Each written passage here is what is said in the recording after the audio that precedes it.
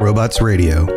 Games, lore, stories, community. Just press play.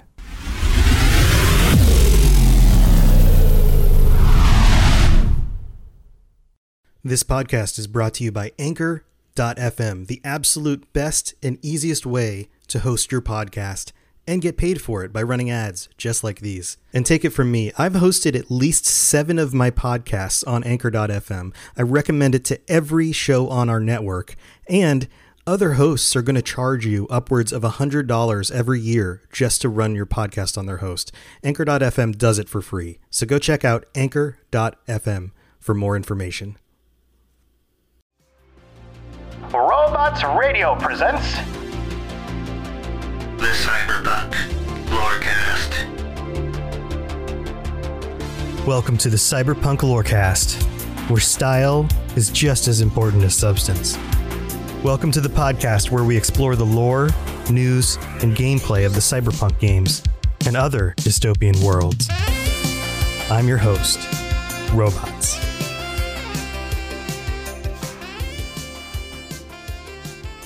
All right, Cyberpunks, welcome back to the Cyberpunk Lorecast. This is your host, Tom, or Robots, as usual, and this week I have a very different episode for you.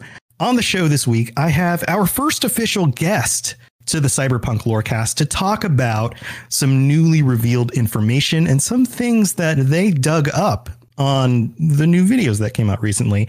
I have a host, the captain of the Keelhauled podcast ship, Captain Logun. Captain Logun, welcome to the show.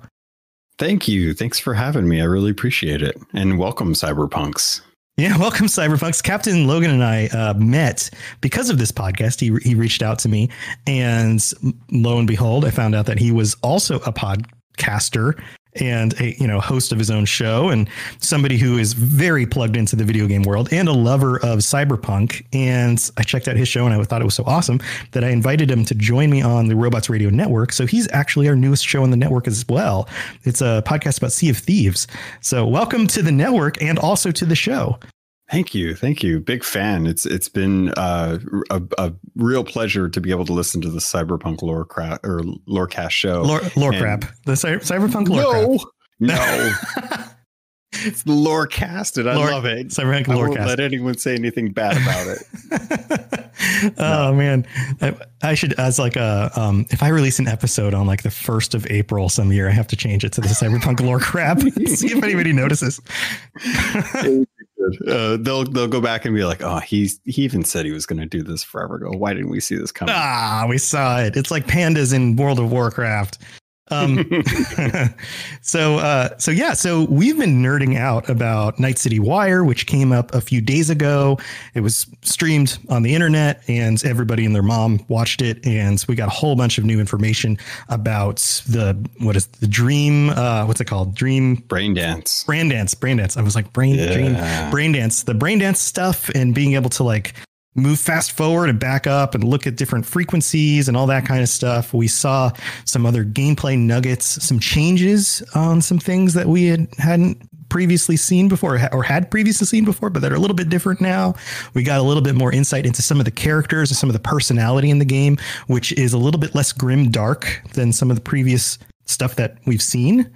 And on top of all of that, the NDA was lifted for a bunch of people who, game journalists and whatnot, who have had the chance to play the early build of the game. So everybody is talking about this. It is everywhere. You can go find content about all these different people's perspectives of what they played. And Captain Logan and I didn't get an early copy of the game, but the captain here has been playing detective. He's been cyber sleuthing into He's been net running basically into their mainframes, and you've kind of come up with some information that you've consolidated on all the stuff that you've looked at. Tell me about what you've been doing. Man, I jacked in and I went deep. I went deep into the net to find this stuff. I've been scouring over every single inch of these videos. I found tons and tons. I've been staring at UI for the screens from these videos, just trying to take notes down on what the interface is, what the different quest names are, the different locations. The hex code of every font in the game at this point. Yes, and I'm going to abuse that to the best of my ability, which will probably be 0, but I'm okay with that because at least I have that hex code. You're the keeper of every little detail. All right, so what got you into this deep dive? What made you so curious to dive in?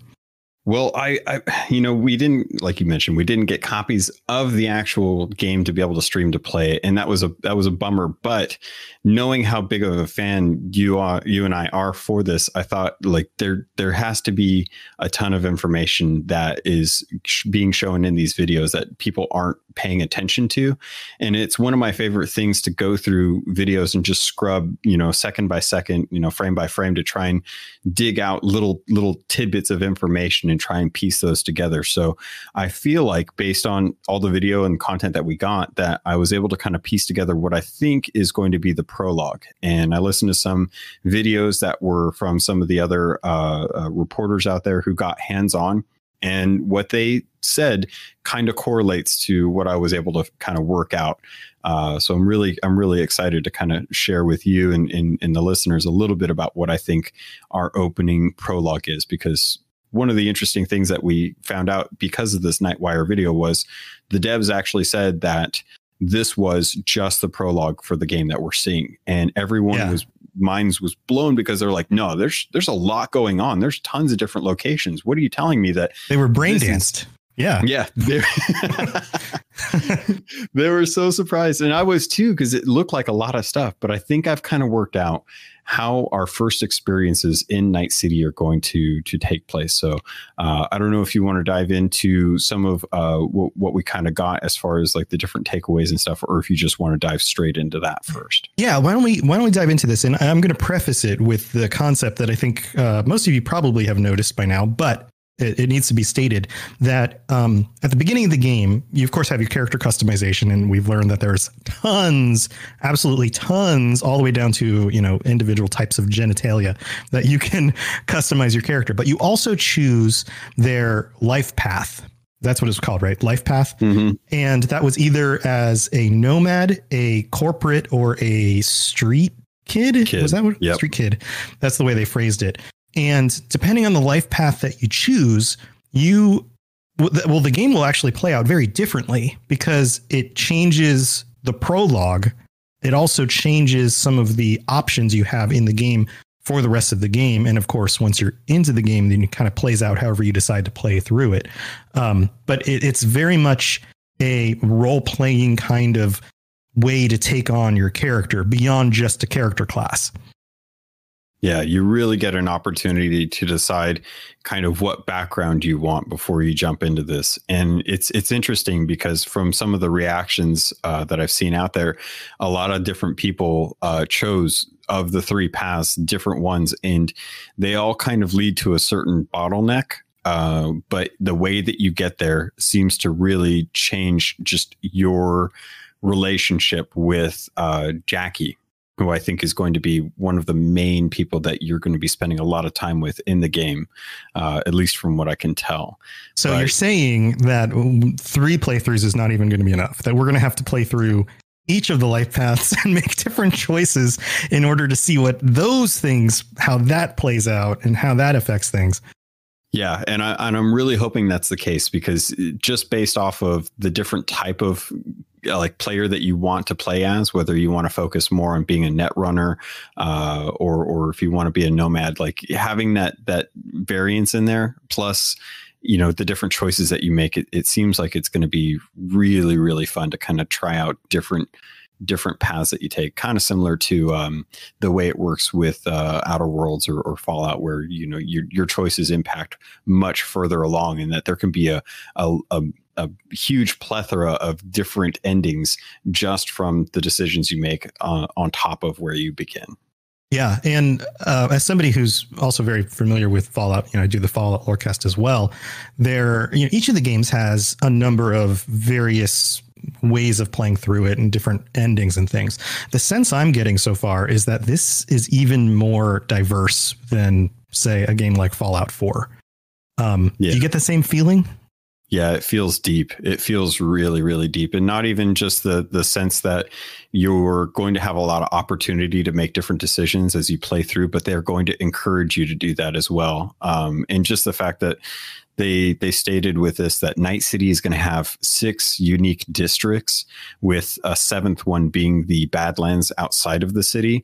And knowing that just on the initial 4-hour preview that the news pundits got, that they were able to choose 3 of those, it really makes me wonder if all 6 of those different districts are going to be made available to you right away, or if they're going to try and cordon off certain areas that are either higher or lower levels, depending on how further along you are in the story. So I kind of hope that they open up all of the districts and allow you to scale up with the enemies that you're going to be taking on as you progress through the different areas, instead of sectioning off different parts so that you don't see those until like maybe later on in the game. Yeah. They got kind of like something like Grand Theft Auto or even The Witcher. Like, you don't actually go into another zone until you've passed a certain quest threshold. Or the other option is that it's something like, I mean, I guess there's 3 options. There's, you can't go anywhere until you're past a certain quest threshold, or you can go anywhere you want and the world scales up with you, which is, I don't think is the way this works, at least from what I've seen. Or there's the option of something like Fallout 4, where like, if you go in the wrong place too early, things are going to be way above your level, like good luck. Like, oh, that would be fun. Yeah. Like, holy crap, the augments on these guys are nuts. There's no way I'm going to take them out. Just run into some really, really big cyborgs and you're like, okay, maybe I don't need to be here right now. I think I'm just going to go find a bar somewhere and chill out for a little bit. I'll be okay. You do you. I'm not judging your life choices. I'm sorry. Wrong door. I'll just go back out the way I came. I really hope there's a story point where you walk into a big building and there's just a bunch of Maelstrom guys staring at you and you're like, sorry, this was the wrong. I'm going to go down to the next door. Is this the bathroom? This isn't the bathroom. I'm sorry. Sorry. Excuse me. Sorry. I thought this was the bathroom. Bye. So, yeah. Oh man. From what I can understand, the way that it was presented to us from some of the reactions was that there are the 3 paths. And I think the overarching prologue is to do with this biochip that Dex has you go out to, and the way you get to Dex is through Jackie. So when you start off, what I did was I was kind of making note of the different places that are in the video that we got to see. So depending on where you start, you're either going to be on the street level with the gangs and stuff, or you're going to be in the corporation building, which I believe is, let me see if I can find it, Konpeki Plaza, or the Arasaka office. It is Arasaka. So, yeah. So the Arasaka maintain this building, and it's a big corporate building. So you're starting off in there, and you're part of the corpo, which is going to give you a lot of access to weapons, money, vehicles, things like that will help kind of push you along. And if you're part of the street, then you're going to be, dealing with Lizzie's bar and heading over to the Mox gang and trying to uncover more information about this biochip. And then you've got the Nomads, where you're going to be trying to get into Night City from the Badlands, and you're going to be in a garage dealing with a sheriff who's kind of wondering what you're doing, and it's going to involve you trying to boot up these telecommunications towers to hopefully get you access. Very cool. Get into Night City. That's a really cool rundown. Hey, can I pause and ask you a question real quick? Yeah. Which one are you going to do first? I feel like I kind of have to go Street Gang. I feel like I kind of have to go with the street kid. It's the cyberpunk thing to do, right? I mean, the Nomad sounds cool, but I kind of wanted to get into the city right away. I want to see the city. And right. I don't know. I posed this question. Side note, all of the information there, well, as much of the information as we know of for the most part, has been consolidated on a post on Reddit.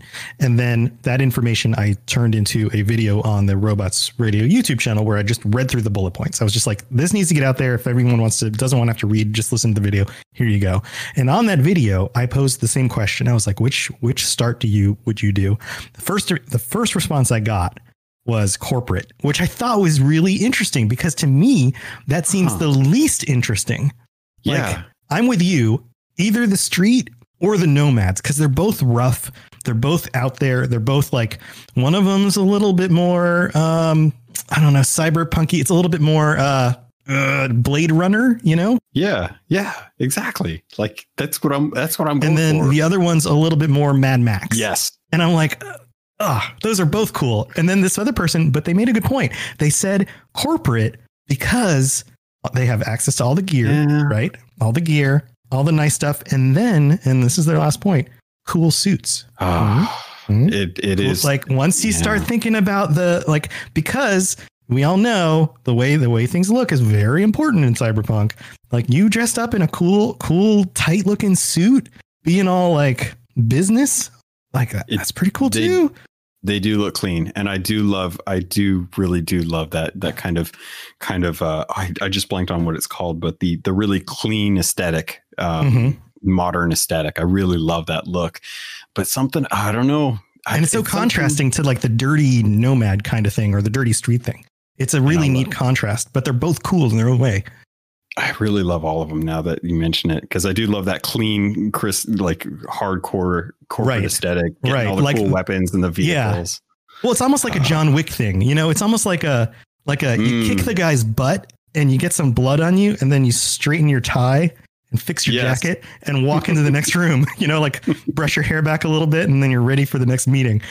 You know?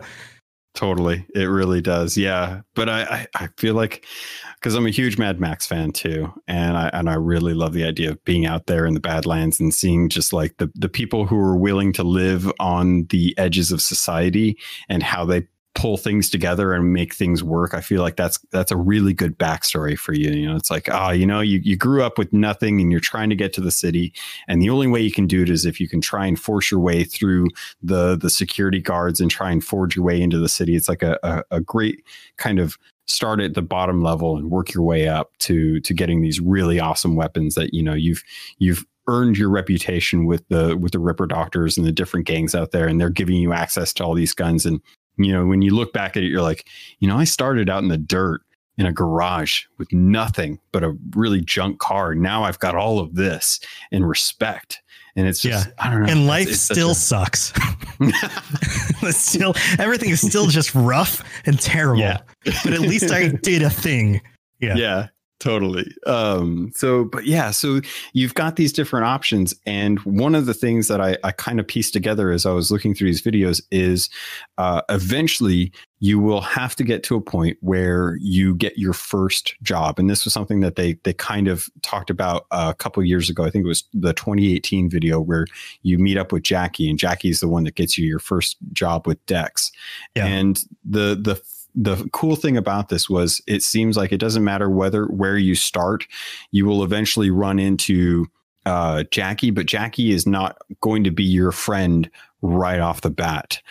In fact, I think the opening start for the street kid is that you're going out and you're trying to carjack this car, and Jackie is trying to carjack the same car. And he thinks you're the owner, so he tries to like pull you out of the car and get the car from you, and then the cops come and arrest you both.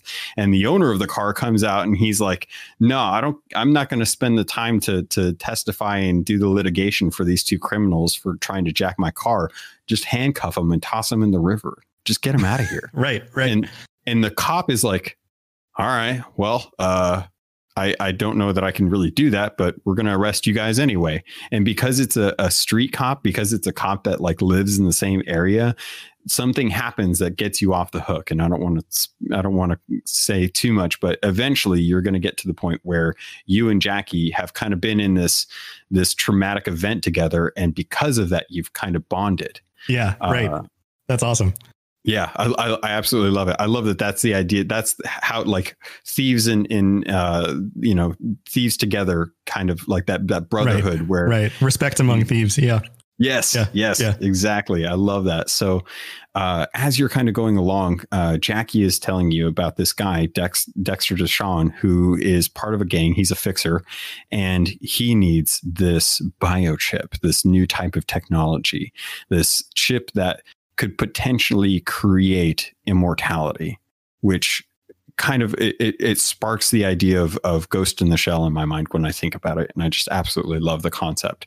And I think that is going to be our Johnny Silverhand. I think that's how we get to Johnny Silverhand.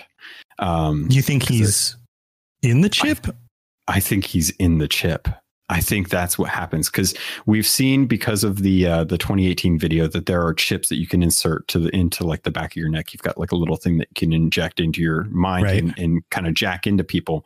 And I think what Dexter Deshawn is sending you out to do is kind of a testing you with a thing that he thinks you're not going to be able to complete. I don't think he's going to believe that you can actually pull this gig off, which is why. Right. You're just some street kid. You're some street punk. Yeah. Go try to do this. And if you do it, awesome. But if you don't, you're not my problem anymore.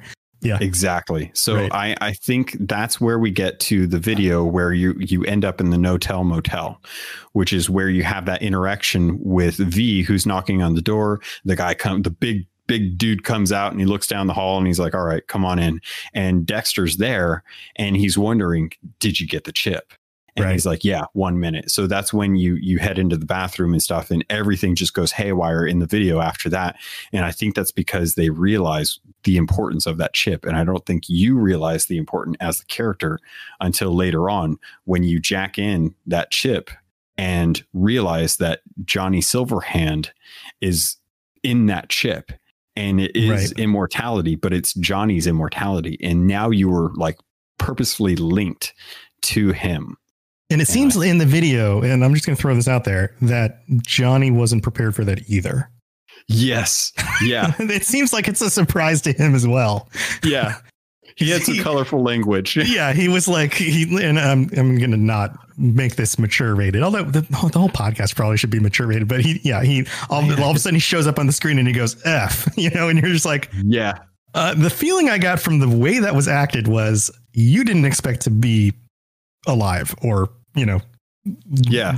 appeared in the moment, at least. Yeah. So my thought is that because one of the scenes that we see is Dexter Deshawn with a gun to your head, and then boom, lights go out. And I think the chip is what saves you. And I don't think Dexter expects that, because you're alone when you see Johnny Silverhand. But I think the thing is that chip saves consciousness and it brings you back. And it brings Johnny's mind into your mind. And that's how he's going to be your guide throughout the game. That's when they were talking about how he's going to be with you throughout. And he's not going to be physical, but he's always going to be present. And as if you've dug into Silverhand's reputation, what he's done, he's very much of the mindset that he's willing to take down just about anyone that gets in his way. Right, so he's going to be a wonderful motivator.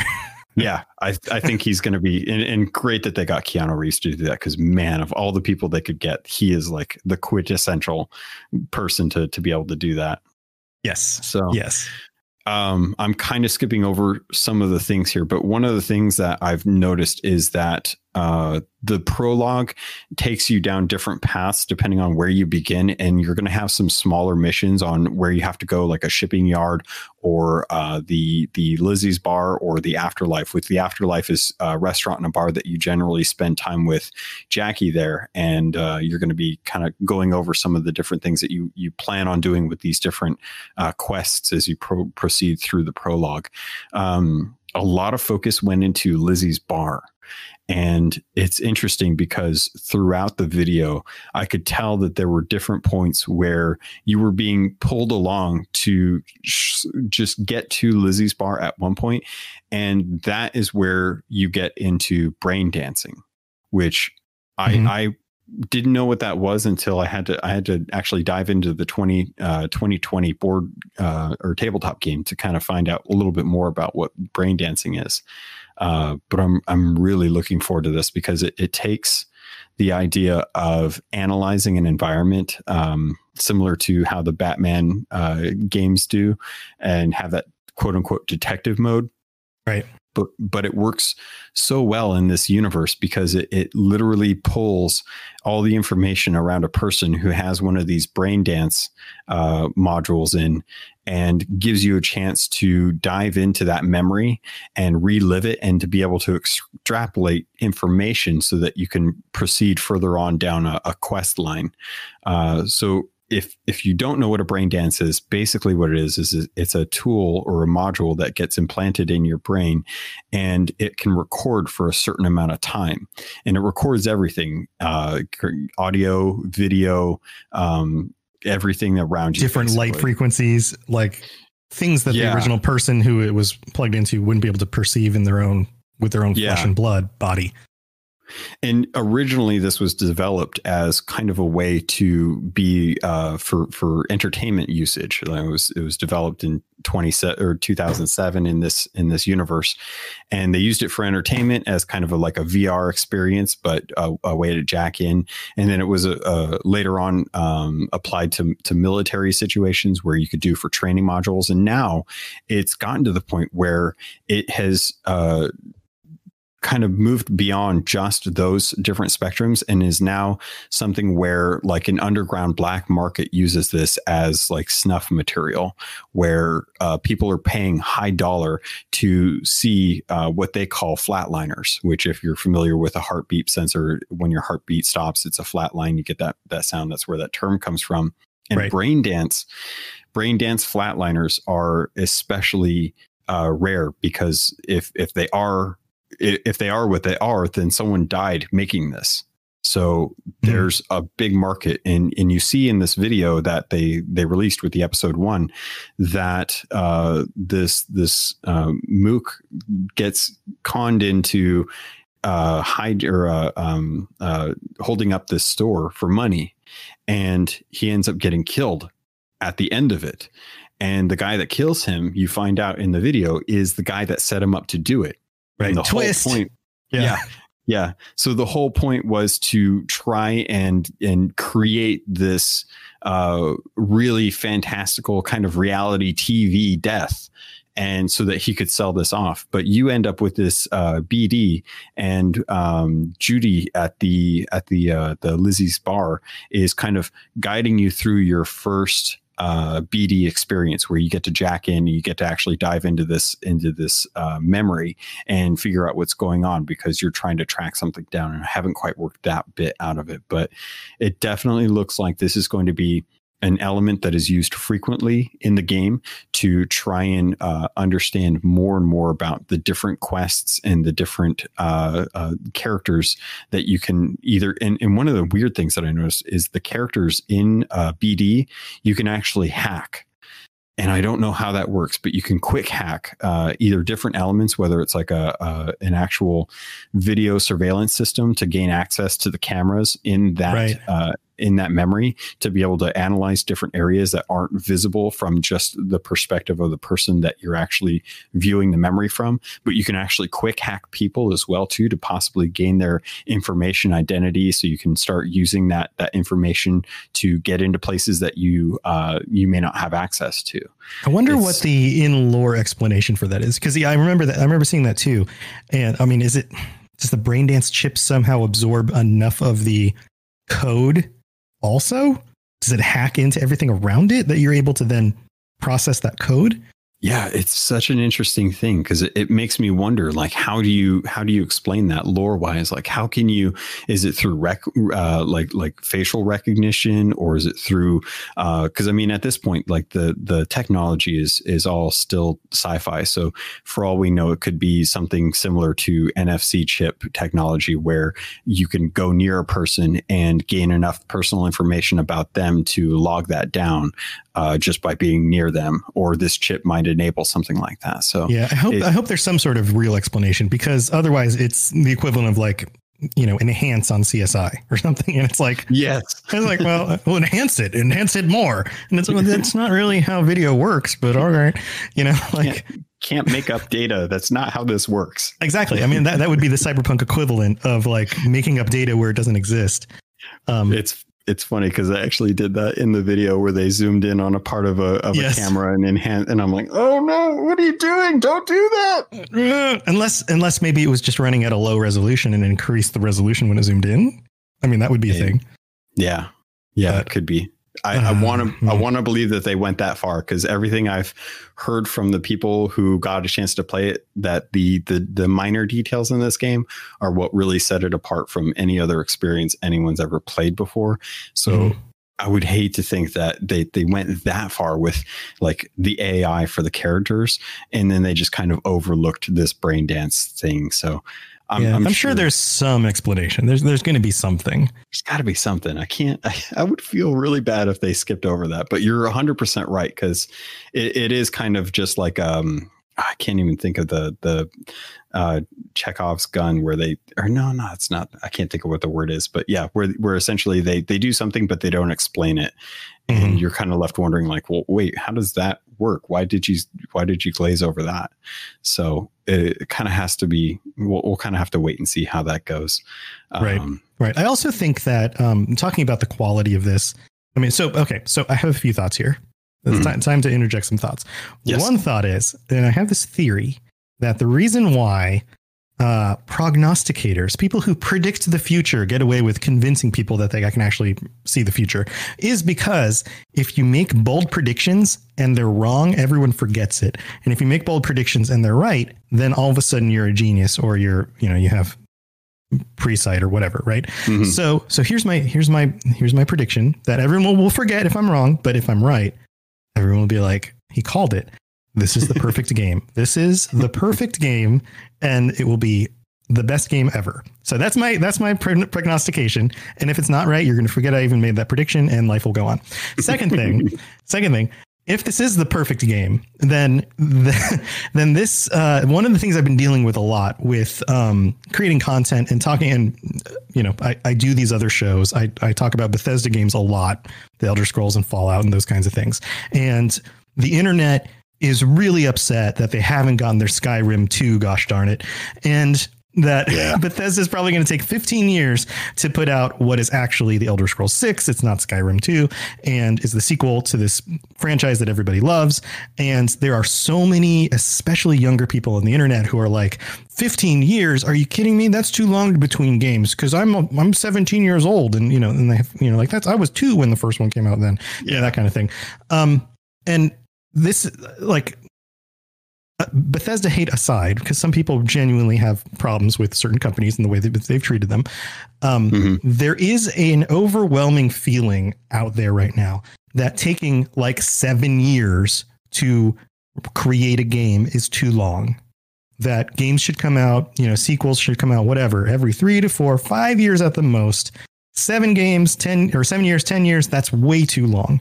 And I'm of the mindset that if you can take 7 years and create something that is so good that you're going to play through it multiple times, that you're going to be talking about it 5 years later, then it's worth it. It's worth the 7 years development time to make something that is more than what you would expect from a $60 game. That makes sense to me. That just makes sense. I would rather get a game like what this seems like it's going to be and take 7 years than get a game that's half of this in 3.5 years. Can I for a moment take off my cyberpunk hat and put on my general gaming hat real quick? Yeah, that's kind of where I've gone to. So go ahead. Okay. And we have matching hats. Good. General gaming hat on. I have to agree with you on 100%, because just recently we got the reveal of Star Wars Squadron. And as much as I love what they showed with that game, it is abundantly clear to me that the team, I think it's Motive, has very little time to actually work on this. They've pulled out what they know from Star Wars Battlefield 2, and they've taken the flying part of that. They've chunk together a small first player story for it, for both sides to get you acquainted with the ships. But the main meat of that game, even at $40, is going to be the multiplayer. And that's the thing that people are going to really kind of live with for the duration of that game. But that game is kind of like a quick one and done. And the problem that I have with that is that game that looks so good, has so much potential to be such an amazing game if they just threw it in the cooker and let those people build out a full story for that, a full game, and had the multiplayer. The thing that I've noticed with Cyberpunk is that they have stated that this is an RPG, and a lot of people are expecting this to be more of like a Grand Theft Auto, but it is not going to be a Grand Theft Auto. And I fully intend that this game will have multiplayer, but not the multiplayer that people are expecting with like Red Dead Redemption or anything that Rockstar puts out. This is going to be a very special type of multiplayer, and I'm willing to wait for that. But the core of this game will 100% be the experiences that you have, because I promise that there are going to be people that beat it multiple times. I don't think anyone is ever going to get to the point where they have explored all of the different options and all of the different dialogue trees and all of the different quests and character choices. I just don't think that that's going to be possible. They're making a game bigger than anyone in a collective group of people will be able to do within the first year, maybe even the first 5 years. I think it's going to be that big. So, right. And that is so intriguing. So even for somebody who just wants to play through it once. Because what that means is you and I play it, and let's say 3 of our friends, we all play it, right? We all get the game. We spend the first 100 hours. We burn through the game. We spend a lot of time on side quests and stuff. Every single one of us gets through that game with a completely different story. I love that. And that's amazing because you have conversations about that. You're like, oh man, you did that when you came across that guy. And then the other guy in your girl in your group, whoever, says, wait, who? You came across who? They do what? And you're like, you didn't see that? And you're like, no, you could go in that building? Yeah. And then this is how I got it. And then the other person says, you hacked through the front door? I had to go through the sewers to get in. And then you're like, what? You're like, everybody has a different, and then the fourth person in your group is like, I flew onto the top through a helicopter because I was a corporate and I had connections. You're like, what? I love that. There was a zeitgeist that came up around Legend of Zelda Breath of the Wild that was exceptional back in 2017. March was an amazing time to be playing games because not only did you have Horizon Zero Dawn, which is still a really amazing game, but there was definitely a zeitgeist around Breath of the Wild because you had so much freedom to do whatever you wanted. You could play the game however you wanted, and people are still playing it to this day. And I see videos on Twitter and stuff where they're just like, yeah, I did this really crazy thing. I don't even understand how you managed that, but people are still playing with the physics. I've climbed every mountain. Yeah. It is a really cool game. And I think Cyberpunk has that potential. And I think that they recognize that, and they've spent the last 7 years working on this game, and that they are expecting that people are going to be playing this for the next 7 years. And if that's the case, then I am all for it. I don't know how people are okay with quick yearly iterations with different franchises. Like, man, just give me a beautiful story or a well thought out game and build it out till it's completely done and give it to me then. I was so disappointed when Anthem was released because I played the beta of it, and I was playing it a little bit before we started talking. And the game just, you can tell that they didn't have enough time to work on it. They weren't given the time that they needed because that game had potential. Yeah. And I'm so glad that CD Projekt Red is not owned by publishers, that they can put this out on their own when they want, how they want, and decide when it's ready, because this is going to be the game that I think marks the end of a generation. And I think when we come back or the beginning of the next. True. This might be foreshadowing what the new bar is and where everyone will be shooting for. So can I kind of take that and kind of bring up a thing that I did find out when I was watching all these videos that kind of worried me just a little bit about this game? Okay. All right. You're gonna break my prediction, but that's cool. Go ahead. Well, I mean, I will argue that there is a difference between a work of art versus a technical feat of masterpiece. Right. You can have a game that is technically amazing, but just a terrible game, but executed well. But one of the things that I noticed with a lot of the videos is, and it's hard to know because the game's still not fully polished. It's not out there. It's not gold. And I will reserve judgment for that. But there were definitely points in the game video that I saw, the gameplay, that suggested that there are going to be some LOD issues with certain items. There's a scene, if you go watch the 4K version of the video, where there's 3 guys approaching you and one of them has a basketball and he chucks it to you, to which you chuck it at a guy's head and then punch another one and the other guy walks off. And the LOD on the basketball is not there as the guys are walking up to you. It looks like a weird kind of mushy ball that just happens to be orange. But well, that's just the future of basketball. That's where basketballs are evolving too, right? Good to know.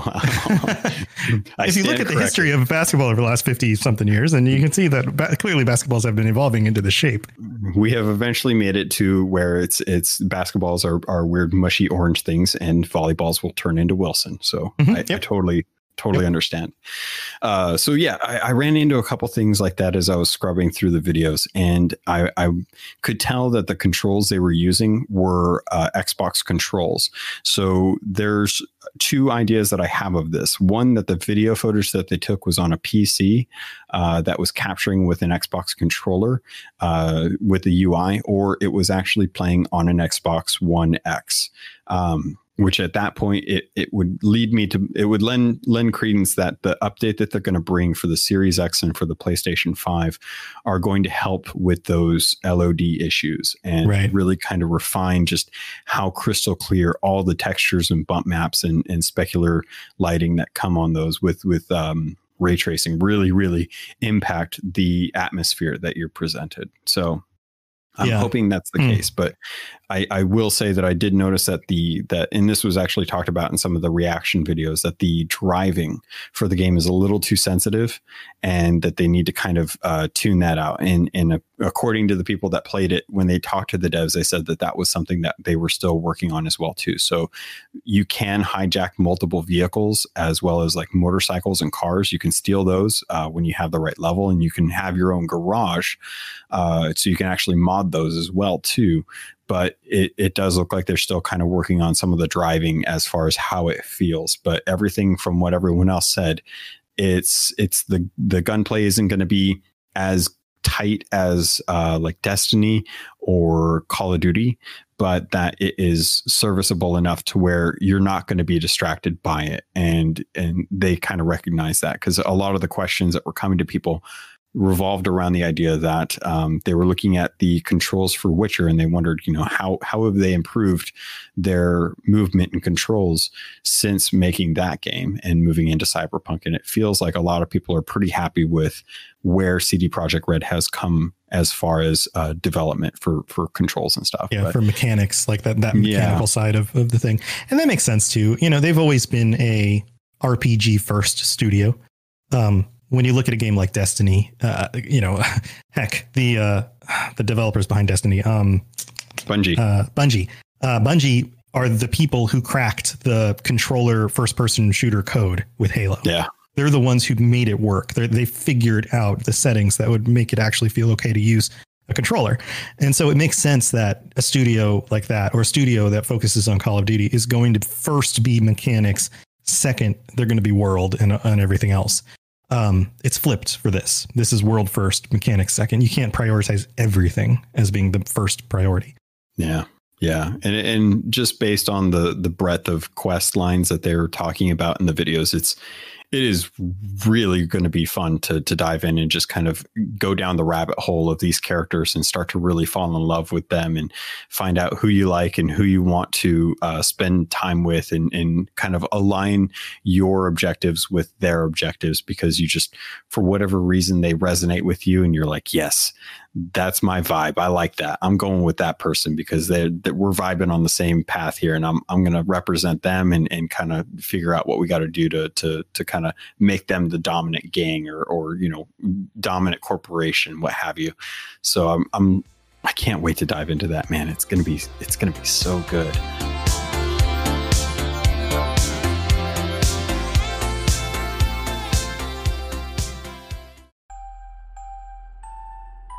In a world where solid-state electronics and vacuum tubes are still meta, people never stopped loving atomic-powered everything. A chosen 500 stepped inside a subterranean vault to be spared the nuclear horror of the inevitable Great War. 25 years later, they emerge after the fallout settles to retake Appalachia. Among them, two former rivals whose blood feud will tear West Virginia apart in their epic struggle for survival. Chad, a vault bro who has a strength of 15, an intelligence of 2, and is a complete wasteland dickhead. Simon, a complicated anti-hero who chooses light and hope, but accidentally becomes a cannibal and wakes up naked and afraid with a Scorch Beast queen after a date goes terribly wrong. What? I mean, it's a wild wasteland, right? This dark humor radio drama will have you driving off the road and crawling out from under the fallout. 2 men, 1 wasteland, and so many nukes. Chad, a Fallout 76 podcast, rated R, now streaming on your holotape player podcasty thing.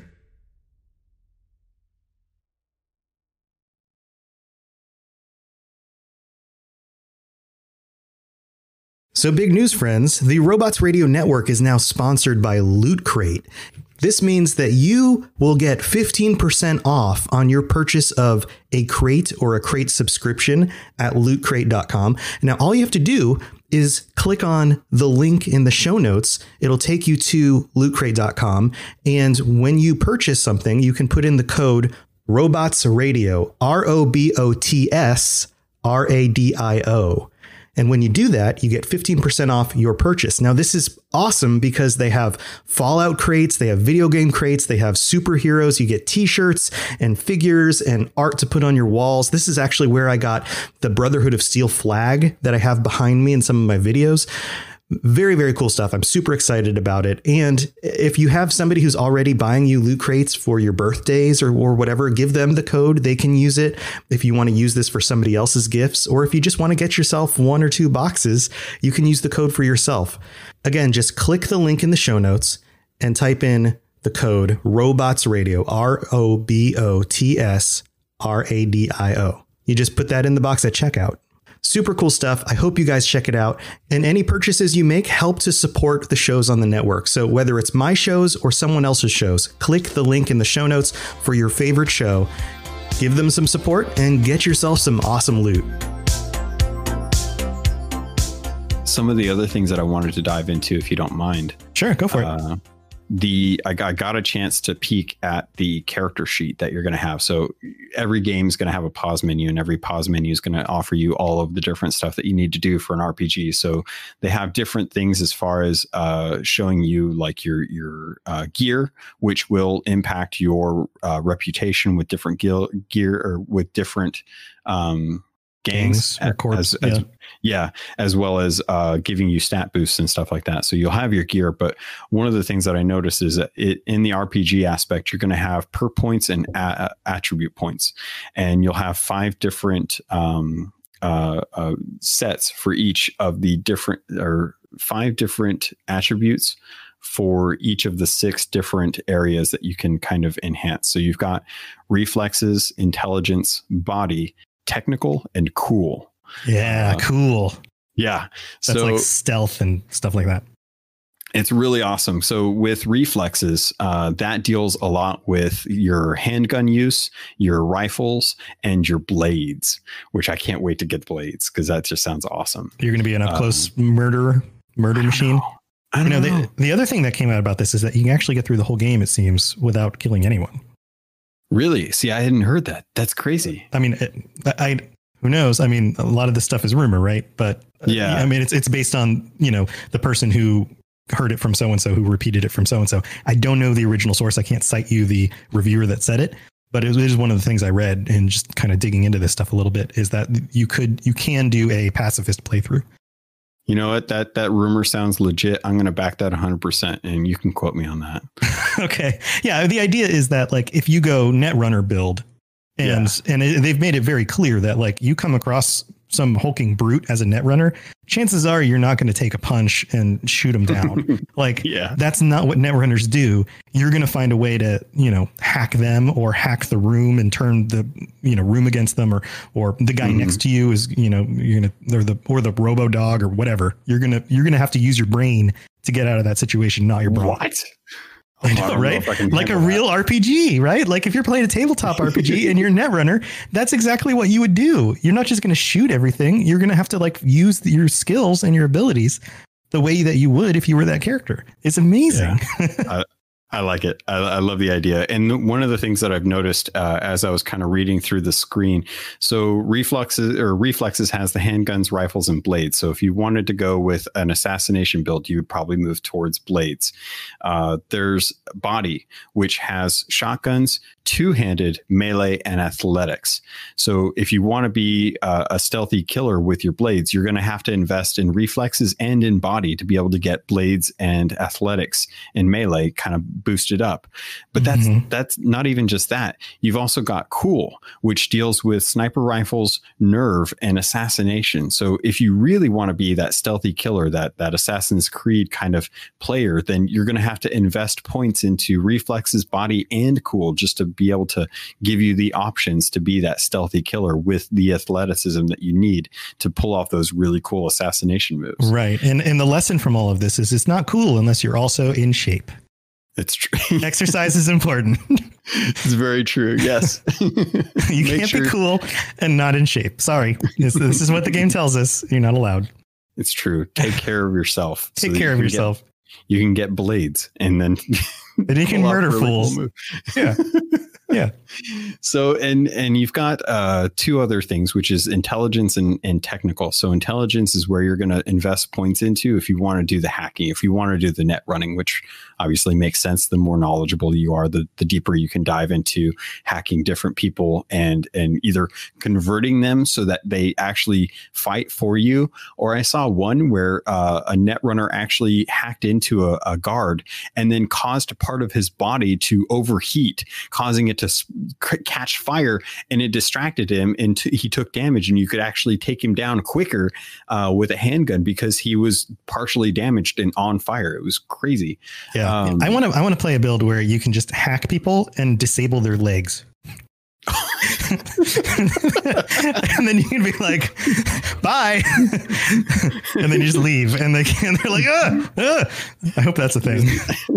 Oh man, that reminds me of all the great scenes in any zombie movie where the zombie has the legs blown off and they're just laying there and they're like, right, and they're just like inching towards you and you're just like, all right. Oh man, cute. That's side note, why is it zombies in zombie movies still have their pants on? I don't know, but I'm kind of okay with it because I don't know that I want to see what's underneath them. Right. But like, if you waste away, the first thing that's going to happen is your pants are going to fall off because you won't have any flesh there to keep your pants up. It doesn't make any sense. The Walking Dead makes no sense. So what you're saying is really to keep pants on zombies, we all have to move to a fashion style where overalls are going to save us from... Yeah, suspenders and overalls. Yes, because if a zombie outbreak happens, then zombies everywhere will be Donald Ducking it around with pants around their ankles.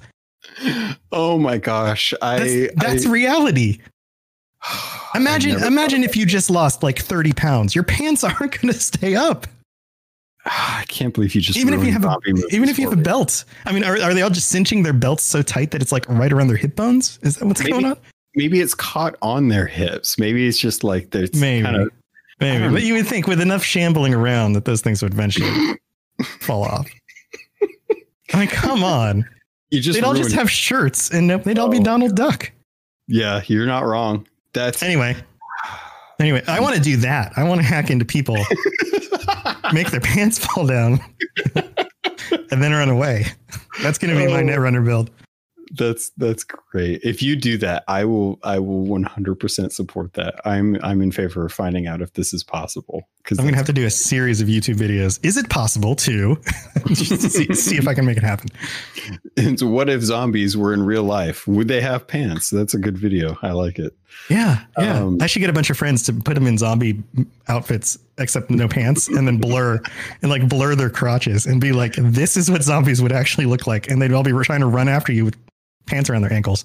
I can already see the mockumentary of people be like, well, unfortunately, it looks like Jim down the street has turned into a zombie and is walking by with no pants. Hi, Jim. Good to see you again. Thanks for not breaking into my house and eating my brains. Put some pants on, buddy. Put some pants on, buddy. And also good job with the trimming down there. Like, all right. Anyway, back. I don't remember where we were. Oh, we were hacking people instead of beating them up and that kind of thing. Yeah. So that's going to be really awesome to kind of find out a little bit more. And it looks like they're encouraging you to move into, it looks like you could do one of two. So you could either go into intelligence and dive into hacking. And then there's the technical, which is the engineering, which I'm really curious about the engineering, because I know you talked a couple episodes ago at this point about being able to kind of fix your own or craft your own weapons or materials and stuff. And I really am curious to know how deep engineering can go. Mm-hmm. And if you actually modify your own weapons, because one of the main drives that seems to keep coming back up with Cyberpunk is the Ripper Doc, and the Ripper Doctor is giving you the functionality to augment your body. And I'm curious to know, like, if you have a high enough engineering, if you're going to be able to augment the augments that you get from Ripper Docs, and if you're going to be able to like craft out plans and figure out new pathways for the tech that you can put on your body with Ripper Docs. Right. Or, it could be another way they do it. And I don't have any insight, like you're saying, I don't have any insight into this either. But another way they could do it is you need the Ripper Doc to install it initially. Because, for example, if you're getting a modification on your arm, you don't have access to both hands to modify that one arm, right? You're getting a modification on your eyes. You can't see yourself to modify, to implant it initially. But once those things are implanted, maybe you can upgrade them on your own. I like that idea. I hadn't thought about that. That I can imagine that being a really hard thing to do. Right. It's a similar problem to, like having arms makes it uncomfortable to sleep. But if you could take your arms off, you would never be able to put them back on. That's true.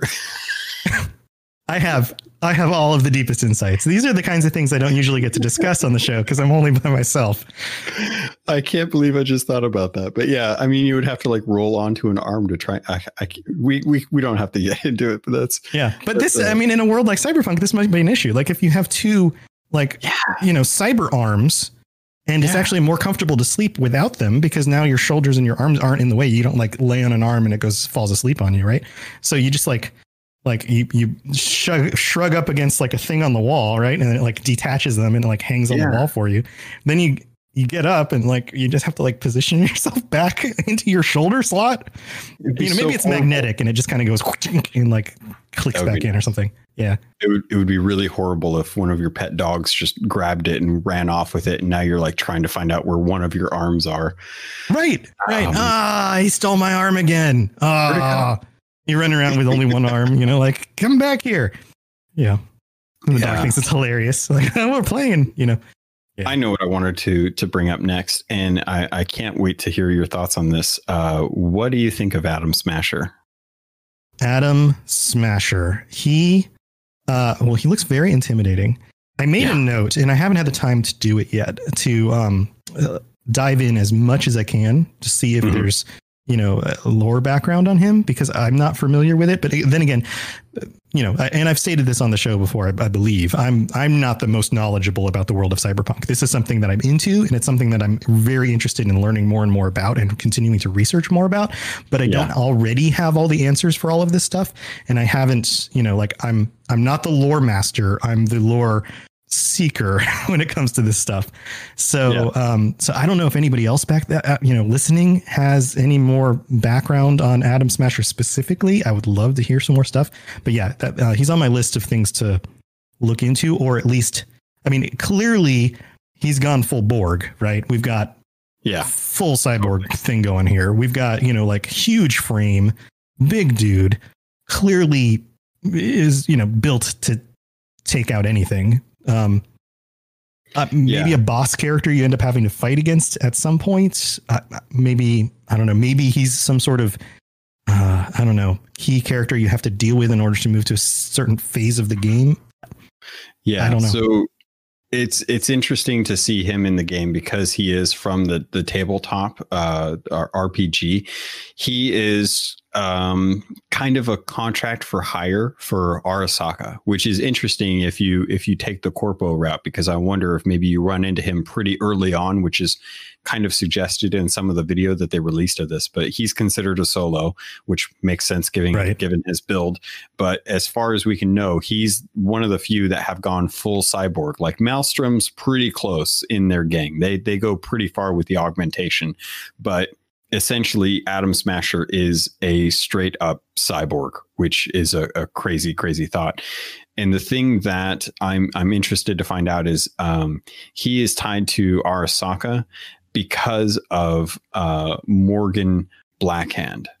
And I'm curious to know like how deep the game is going to go into the tabletop part of it, because Blackhand is one of those kind of the people that I would basically say is going to be the big bad of the game, because he was a member of Johnny Silverhand's samurai band. Right. And I'm wondering if he is kind of like the apex predator for us in this game. Well, so, it creates an interesting dynamic story-wise to have Johnny, you know, plugged into your head and having, you know, unfinished business with an old band makes it kind of personal in a way that allows you to be pulled into that personal story, even though you weren't part of it originally. So from a narration standpoint, that makes sense. From like a storyline standpoint. Yeah. It's essentially like you are Luke Skywalker and you're getting pulled into this bigger story of the Star War. So yeah, I'm looking forward to how Atom Smasher plays into this, and they did a great job of kind of realizing this big solo type to kind of give you this idea. It's like you're going to have to fight him one day and he's not going to be a pushover. So prepare yourself because you've kind of seen the face of your enemy, and you're going to have to come across him at some point, and it's not going to be a fun fight. It might be a fun fight, but it might not be an easy fight, I should say. Yeah. So, yeah. The one thing that I wanted to ask you in regards to this, though, is because he is so closely aligned to Arasaka. Arasaka seems like they're the company that is being posed as the main antagonist for the game. And I wanted to get your thoughts on this to find out, like, how do you feel if you were to take, say, the Corpo route and you're working for another corporation? Like, how do you feel as far as this just being like two corporations kind of butting heads for territory versus like if it were more of like a kind of low, like a street kid perspective where it's like, oh yeah, I can see why I would want to take down corpos and stuff. But with this being like Corpo versus Corpo, does that resonate with you and how you would want to play the game through one of the different trials? Yeah. Well, here's my guess. My guess is if you start as a Corpo, so you start as, you know, corporate at Arasaka, you go through the big intro storyline. At some point, you probably get disenfranchised with that. And maybe you use corporate connections to leverage, you know, making new connections with another corporation or gangs or whatever in order to then get back at Arasaka, possibly. But my guess is that this is a much more personal story. The reason you will be going after Arasaka is due to personal reasons. It's due to connections to Johnny Silverhand. It's due to things that were unresolved from 2020. You know, like I think that's where the storyline's going to go, because it makes more sense. And it's a role-playing game. In a role-playing game, the power of role-playing games is that you feel like you have some control over your destiny in that world. To simply be a doer for a faceless organization seems counter to that. So that's my estimation on that, which is why you have, you know, the reemergence of somebody like Atom Smasher or Morgan Blackhand or Johnny Silverhand. Like you have these personalities coming back that can draw us in on a personal level. And specific things that are going to happen to your character that continue to make it personal, and it seems like what you were saying with the way the prologue starts, that things really do start up. I mean, if you get shot in the head right in the beginning because of this chip that's connected to Arasaka and these other people, then that becomes personal real quick. Yeah. I'm, oh man, it gets me even more excited. And I can't wait for this game to come out. I'm really looking forward to seeing just how you can actually play through this, because the corporate route seems like the route that would be the easiest to me, just trying to get access to stuff wise. But maybe you're a known quantity. That's what true. if you're some nomad who's never been in the city, nobody knows who you are. If you're a street urchin, right, then nobody knows who you are. If you are a corporate entity that's risen to some prominence in Arasaka and you show back up in a room somewhere trying to steal something and someone recognizes you, like that's a problem, Oh man. Yeah. I hadn't considered that. Yeah. That makes it kind of tough. and one of the things I read was that somebody noted that like one of the quest lines has like 7 different ways it can end. And there's all sorts of different dialogue options. So for them to work that in there is completely possible. One of the dialogue options could completely be this dialogue path that goes down the, hey, don't I know you route, and then all of a sudden you have to justify like, wait, didn't you die? Or, you come across an old boss who was kind of behind you getting, offed or whatever. And all of a sudden that's a really uncomfortable conversation, and you're personally motivated to deal with it. Ooh, so that's a really good point. I hadn't considered it. And I actually kind of like the idea of having to talk your way through stuff because you are a known quantity. I hadn't considered that. I like that.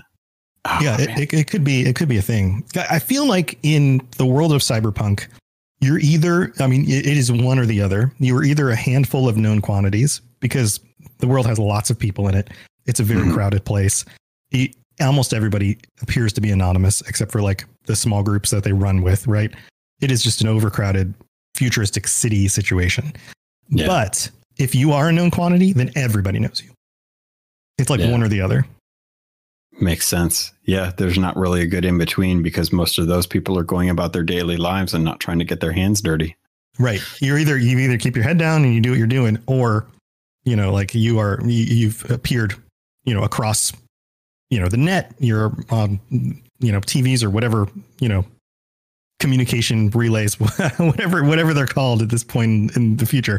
And, you're being highlighted, or you're one of the voices of a corporation. So you're showing up during, status meetings and, new product launches and those kinds of things. And people know who you are. And, either, and that seems to be the way of it, right? Like that's your rise to power as a corporate, is to leverage your personality. It's to leverage your ownership, your accomplishments. So if you aren't making yourself known as a corporate, then you're just one of the, the white collar workers in the back. You're not really rising to any prominence. So you have to be putting yourself out there. So I don't know, just some speculation on that. It's true. I love it. I think you're 100% on. It makes total sense to me. And I don't know. The only thing I can think of that people might want to know about was they did announce the Edge Runners anime, which I don't know how big into anime you are. Are you pretty deep in anime? There's some anime that I've enjoyed over the years, but most of it, from just a personal standpoint, here's my rundown of anime. The concepts are really awesome, right? Like you take something like Attack on Titan, like giant Titan things. Where did they come from? Why are they attacking us? We can fly through the air using these strappy things like Spider-Man and still fight them like samurai. Like that's really cool. The flip side is most of the episode is this person having an emotional dilemma about if they need to go to war or not. And I'm like, just get to the cool stuff, please. Just like the one line of dialogue of like, I don't know if I need to do this right now because I'm having emotional angst was enough. You don't need to go on for 5 minutes about that. Like that's my take on anime. Okay. So I have not kept up with anime the way I used to when I was like getting it bootleg in the 90s when we just didn't have access to it. So for me, I've only dove into a couple animes since then, and Kill la Kill was one of the few that one of my buddies told me that I had to watch because of how funny it was. And I did some research and found out that the studio that's doing it is called Trigger. And when I dove into some of the other studio or some of the other work that they've done, I realized that this is a high quality studio. They really do a good job making some animes out there. And they're the ones that are going to be in control of Cyberpunk Edge Runners. And the thing that I like about this is, from everything I've seen, this is going to be canon. So when this series is released on Netflix in 2022, it is going to be something that falls in line with the same story in the same universe, in the same world, with hopefully some of the characters from the game and from the tabletop series, kind of giving a different story, which kind of takes me back to like the Matrix Oh wait, what was it called? The Animatrix, yeah. Animatrix, yeah. I kept wanting to say Animaniacs. Totally different thing. So, Balty. yeah. So with the Animatrix, it was same universe, different stories, and it was really cool to see different takes on what it meant to be in the Matrix for different types of characters, and how different ships were operating in the Matrix and stuff, and how they kind of went about their lives, even around the story of Neo and the Nebuchadnezzar. With the Edge Runners anime, I have a feeling that it's going to be very akin to how the Animatrix is to the Matrix film. So Cyberpunk 2077 will be the Matrix, and the Edge Runners will revolve around in the same universe, hopefully weaving into some of the same characters that we'll be running into in the actual game. That's my hope. The question I have with this is something that is releasing in 2022. It looks like it's going to be 2D animated, which takes a long time to be able to produce. So I can imagine that they've probably been in talks with this for a couple of years already, and that they're working on it, and that they were ready to announce it because they know that the game release is going to be shortly before, or, a couple of years before the actual anime. So what I want to know is, what is going to keep Cyberpunk relative in the year 2022 that will coincide with the Edge Runners anime? Or will it be similar to the Witcher series on Netflix that reinvigorates the Cyberpunk game the way it did for the Witcher game? Yeah. Okay. So I've got some thoughts on this. One, I'm glad, I like a really good anime that's more action and interesting setting than emotional story, as I've said. My other take on it, and so I'm not against anime. There's only certain ones that really appeal to me.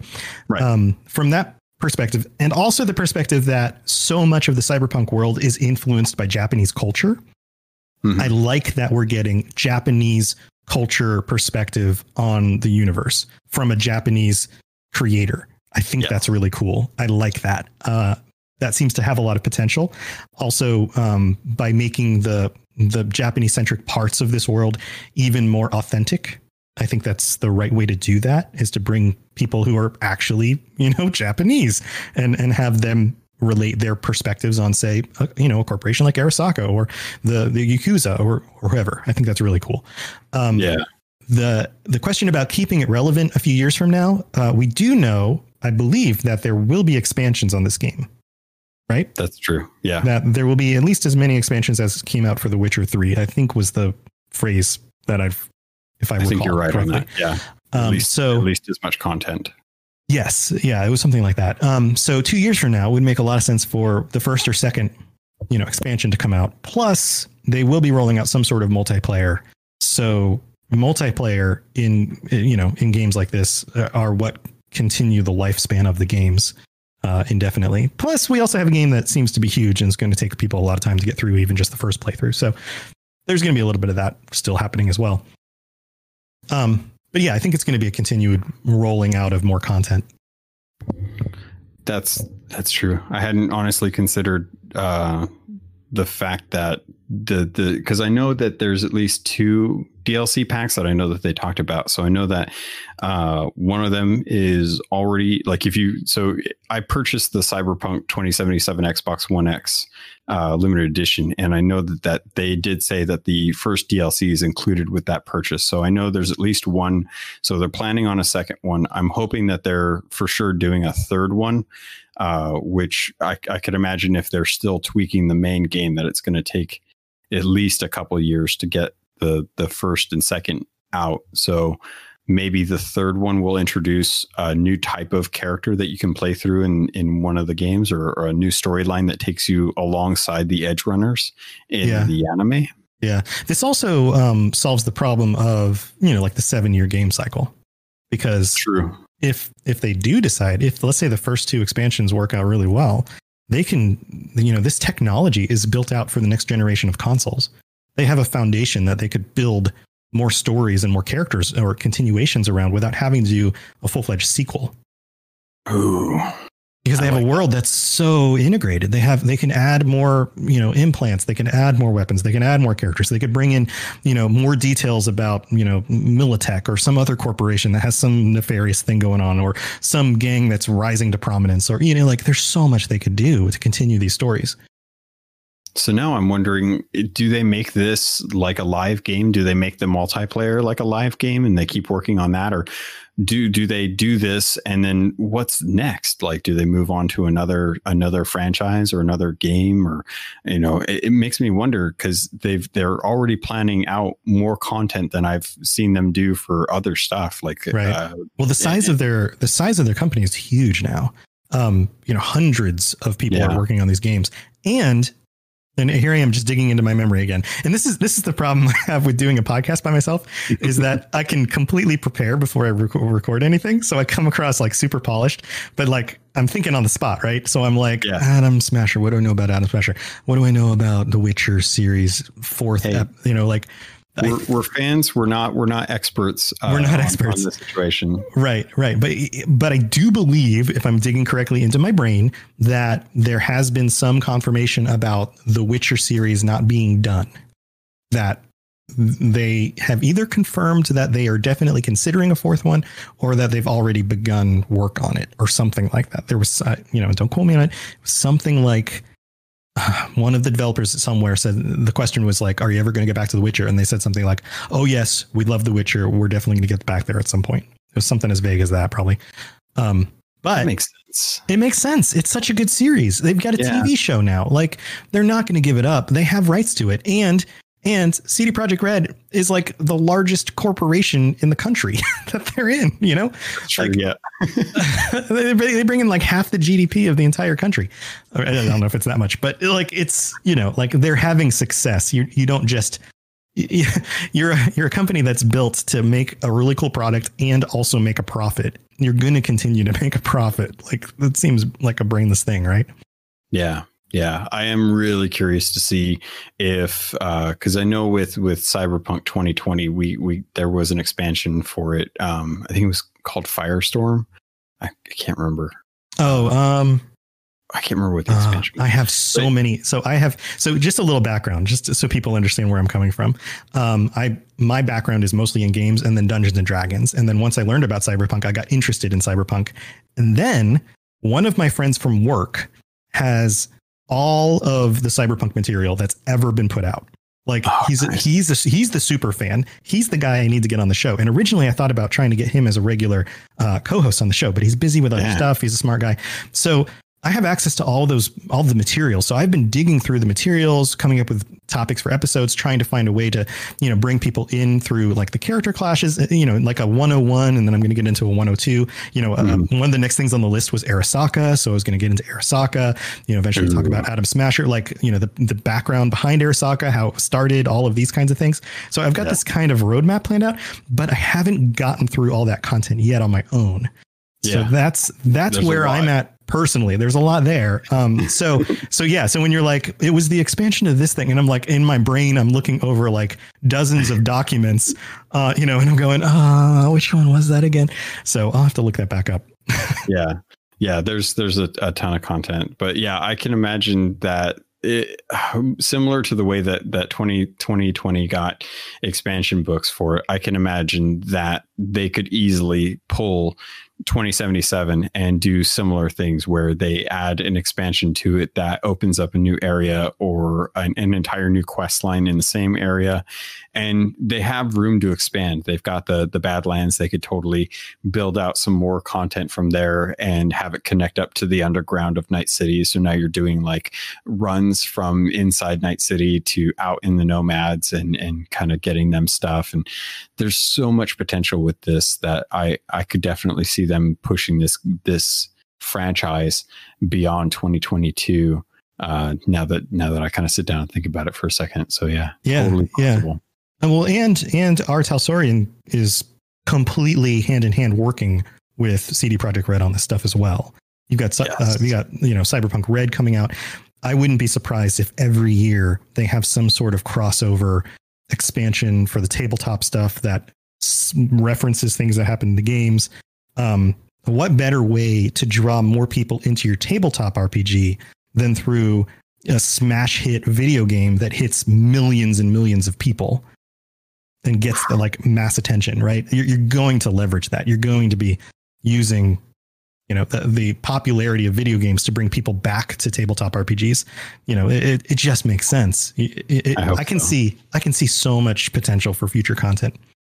Yeah. I hope that they do kind of revitalize this, because it's become really popular, especially for streaming. Just like people doing D&D runs and stuff, and having campaigns, and to be able to bring more Cyberpunk into that through Cyberpunk 2077, I could definitely see that being a real boon to tabletop players. Yeah, totally. Also, can you imagine what something like, I don't know, just name a big D&D podcast, Critical Role, Magic Tavern, the Adventure Zone, something like that. You have one of those be a critical hit, and then all of a sudden it's critical hit. All of a sudden, that's another huge boon for both, both the video game and the tabletop. It's just like all of this stuff works cross promotion wise to just bolster the whole IP. It's true. Rising tide raises all ships. Yep. By the way, R. Talsorian or CD Projekt Red, if you want to talk about getting some people together to do a very popular, Cyberpunk game, just let me know. Anyway, so any other? That was strange. That was strange. There was a voice that came in here and talked about directly as if it broke the third wall. Anything else you want to bring up before we wrap up the episode? Is there anything else that you're really, really excited about? Not really. Just that I hope fans are looking forward to the fact that the game's going to be available for PlayStation, Xbox, and PC, and the PlayStation, Xbox are going to getting the free upgrade in the future with the new series. So yes, go pick it up. Just go get it. Yeah. You're gonna play it. You're gonna get the new consoles at some point anyway. You're gonna play it some more. Yeah. You just go do it. Yeah. Definitely. There's a lot of cool stuff. I'm going to note probably more of this stuff as we get more revealed on future, updates, future Night City Wire stuff that's coming out.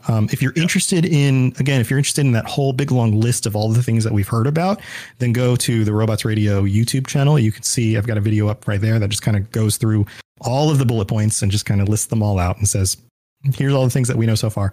I'm sure there's going to be more stuff that's revealed that isn't in that video, but that's a good place to start if you want just kind of a quick synopsis on all that. And to wrap this up, how can people get a hold of you? I'm sure they'll want to chat with you some more about this stuff as things continue to develop. Yeah. Well, if you want to get a hold of me, you can always reach me at CAPT_LOGUN@gmail.com. But honestly, just tag me on the Robots Radio Discord, because that's where I spend a lot of time talking about Cyberpunk. If you want to find out more about Sea of Thieves and the content that I do there, just search for Keel Haul, the podcast, or Sea of Thieves podcast, and you'll see mine up there. It's the only running Sea of Thieves podcast. I was going to say the best one, but I mean, I guess we could be a little bit more accurate and say the only continuing to run one. Best by default. Best by default one. Yeah, I'm the only one that's doing it, so I'm the only one that gets to claim that. But yeah, I love Sea of Thieves. It's my favorite game. I love playing that. And until Cyberpunk comes out, that's where I spend a lot of my time. But I definitely want to make sure that if you guys have any questions or interest in it, just feel free to message me. You can hit me up on the Robots Radio Discord. You can DM me on Twitter or in Discord as well too, or just search the podcast. I've got socials available on all the show notes for Keelhauled podcast. And yeah, that's pretty much it. Thank you so much for having me. This has been something that I've been hoping would happen in the future for quite a long time since I started reaching out to you. Yeah, well, dreams come true. And yeah, you're right. You've done an awesome job continuing to post stuff. There's a Cyberpunk Lorecast channel on the Robots Radio Discord as well. So you'll see, actually, he's better at posting things on there than I am because I'm so busy with 7 podcasts and the network and all that stuff. So I appreciate it. I appreciate when to be honest, I'm just not that good at being social, but, yeah. So you jump in there, you'll see a bunch of cool stuff posted, and we'd love to chat with you guys. Yeah, that's part of the reason why, in fact, that's kind of the main reason I started the shows. And it's one of the things I noted early on was that I just didn't have enough people that I enjoy playing games with and nerding out about this stuff. So it's really cool to see a community that's been growing now for a year and a half. And we're at almost 900 people on the Discord, and everybody's nerding out about these games together, which is, kind of a dream come true. It's awesome. It's awesome to have everybody, in there talking about all the stuff that we love together when my coworkers look at me with cross eyes and don't understand what I'm talking about. What's this little figure on your desk? This guy's cute. That thing can tear your soul out. Oh, okay. Pokemon. Looks like a Pokemon. Is that a Pokemon? Why is that ugly thing there? Is that a dragon? Yeah, that's the kind of comments I get. So you guys know how to get a hold of me. Thanks for tuning in for this extra special episode. Why don't we do this again when the next few weeks when we've got some more info and we can kind of cover some new stuff. Does that sound good? Definitely. All right. And you guys know how to get a hold of me. Everything's in the show notes. You'll know where to find it. And until next time, stay safe in Night City, everybody. And don't, run into Adam Smasher in the dark in a, hallway somewhere. Hallway? He's a nice guy. He's kind of gruff, but he's really just a big teddy bear when it comes down to it. All right, guys. Talk to you next time. See ya. Thanks for tuning in to the Cyberpunk Lorecast. This show is a part of the Robots Radio Network, smart podcasts for interesting people. If you'd like to help support the show, please tell a friend and leave a 5-star review on iTunes. If you'd like to get in contact, please send an email to cyberpunklorecast@gmail.com or follow us on Twitter at cyberpunklore. Also, join the community on the Robots Radio Discord. The link is in the show notes. The music on the show was written and performed by The Midnight and was used with their permission. Go check them out at themidnightofficial.com. Until next time, stay safe in Night City. We'll talk to you later. My name is Brian Burton. It's been 26 years since the bombs fell. And since I've left the vault, I've been trying to rebuild. This isn't the Appalachia that I remember.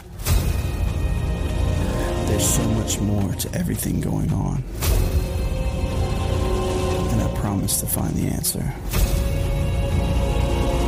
So if you're out there, if you're listening, just hone in on these coordinates. Remember, there's a place for you at the end. Omega. The Omega Broadcast Fallout Story is available on iTunes, Spotify, and many great podcasting sources. When a wasteland detective and a vault girl cross paths, no criminal is safe. You're both under arrest. Don't move a muscle if you know what's good for you. Based in Bethesda's Fallout series, follow Walter and Bunny as they traverse the Texas Commonwealth and New Vegas, busting big crime rings. We'll need all we can to expand into Vegas territory. And surviving anything the wasteland can throw at them. It's him! It's the Mothman! featuring a series of nail-biting narratives and guest stars from across the Fallout community. It's anybody's guess what thrilling case is up next. War never changes, does it, Bunny? No, it certainly does not. True Vault Escapades, a Fallout audio drama. Available anywhere you get podcasts.